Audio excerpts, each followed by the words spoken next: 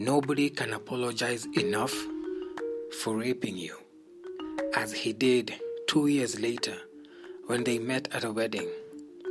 Her body froze. With that one apology, she was to put that night behind her, all the anger and disgust. But this is not how it goes. It's the soreness of living in a body someone thought was worth violating that kills you, the numbing silence, the inaudible reproach. She decided to bury the goals that came with those nightmares, thinking casual relationships would help her forget, thinking the same sex that was used to abuse her would heal her. One man after another, but there was no settling, no satisfaction, no healing. The heavy drinking and smoking that ensued gave her a tough face, an illusion of freedom, that she could lead a normal life like everybody else, but she knew something inside would never be washed away by beer and cigarettes. She knew. You always know. The men who happily offered their opportunistic members only said they loved her fire, not her, said they could barely control themselves around her. She became the doormat they stepped on after a long muddy day when they needed deliverance from life's tasking oddities, and she showed up like a pawn. Each encounter pasted a layer of thick attire onto her sturdy mask. She hid and hid and hid until she could barely recognize herself anymore. She morphed into an artist of her own undoing.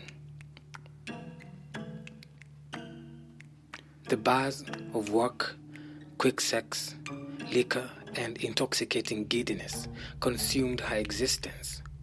When you camouflage long enough, your obscurity becomes your truth. You begin to believe your lies. You battle your depression like a clueless sage monking his way to the grave. Some people never come back. Juno Diaz said, "No one can hide forever. Eventually, what used to hold back the truth doesn't work anymore. You run out of escapes, you run out of exits, you run out of gambits, you run out of luck. Eventually, the past finds you." This is the story of many sexually abused women living in the torment of their untold narratives for the fear of what more they could lose if they came out. We birthed this irate monster that fuels quietude as a coping mechanism, and yet this deeply patriarchal construct does not only destroy women. Silence. I lacked my father's affirmation growing up. I was the family's disgrace, too stubborn to be good for anything. I never attained enough grades to his satisfaction. Never a "you have tried, keep going" remark in his grueling assessments, except for the most creative success card I received while sitting for my KCPE, which covered all his mistakes. A tumultuous adolescence dried my emotional reservoirs. I barely had any love left for myself. My heart was thirsty for safety, for warmth, for peace, for companionship. I thought self-destructing would be the best way out. I tried it, and that too, because I was such a terrific failure at everything, did not suffice. I thought I had survived the unworthy sensibilities that come with growing up in a violent home. But after my first sexual encounter at 20, everything went downhill. I looked for love, assertion, closure, and verification in women's bodies. God, did I crash into them? Did I shadow them with my profuse misery? I thought I could heal from anything if I was good in bed, if I made women orgasm, if they patted my chest with approval, if they called me cute little pet names, if they wore to pleasure me, if they dared cross unsafe streets to come for sex in my house at wee hours, if I flirted like a con, if they sucked up to my bullshit. I thought. You see, the thing I was taught about manhood is, if you conquered women, if you made them want you, if you manipulated them into doing what you want, then that means you're the man. But in truth, you're playing yourself while hurting people, and this should not be the way to live. This debasing desolation was taking my life down the drain, and I was taking those women with me. Women who offered me their bodies as experiments to the search for my liberation. Women who wanted to stay through it all, but I didn't allow them. Women who were lost like me. Women.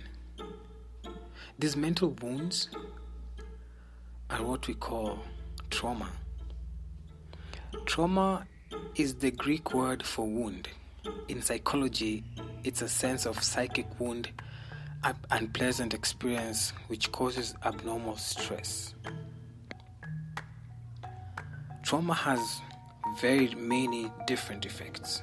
If you were abused, if you witnessed something that just scarred your mind, something that scarred your memory, something that scarred your body, it manifests differently in different people.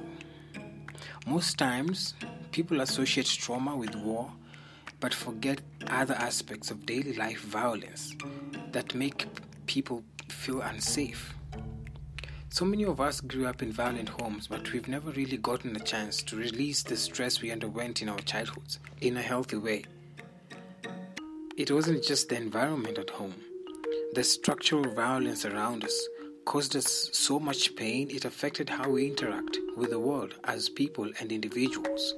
From watching our parents fighting, lacking enough space to walk on the roads as pedestrians, strict rules and dehumanizing education systems in schools, impunity, child rape, religious violence, tribal conflict, to insecurity.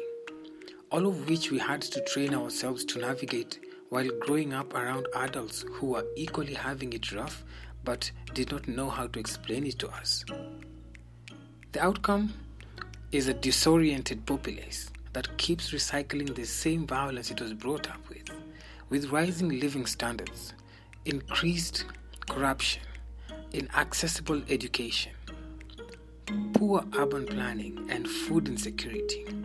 That, coupled with an Africa that is still economically assaulted by European powers, and this manufactured scarcity of resources, keeps a people with no other means to survive than thrive in violence. For everyone is trying to protect the little they've got, and those who don't have anything will try grab from those with little because the rich are untouchable.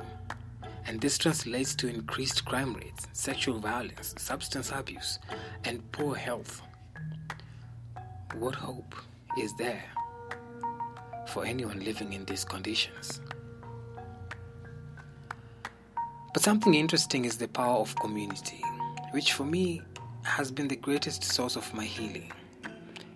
Structural violence works so hard to separate people so they find it easier to live in disharmony. Community is used against itself such that the power to organize for freedom and prosperity is sabotaged for personal gain through propaganda, favoritism, and alienation. Mental wellness goes hand in hand with social justice. Liberation of the body is connected to the liberation of the mind, the personal and the collective mind. We shall achieve no better world if we keep silent at the face of injustice.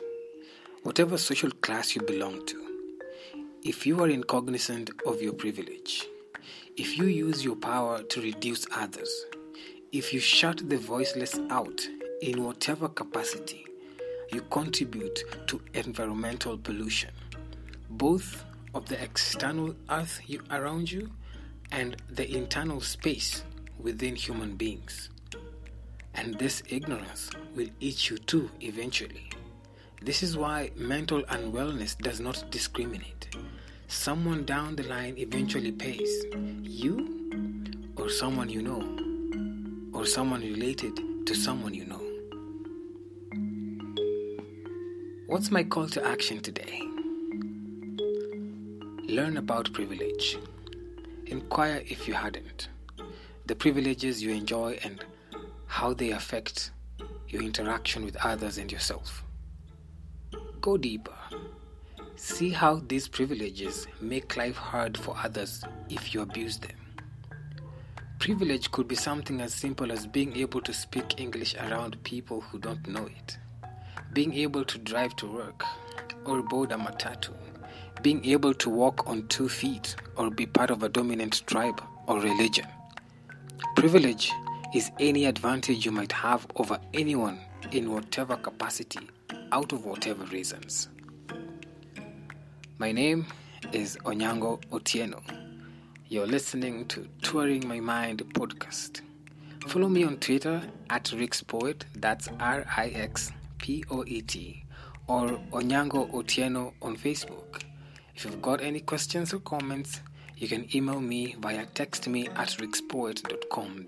That's textme, TEXTME, at rixpoet.com. Let's get talking.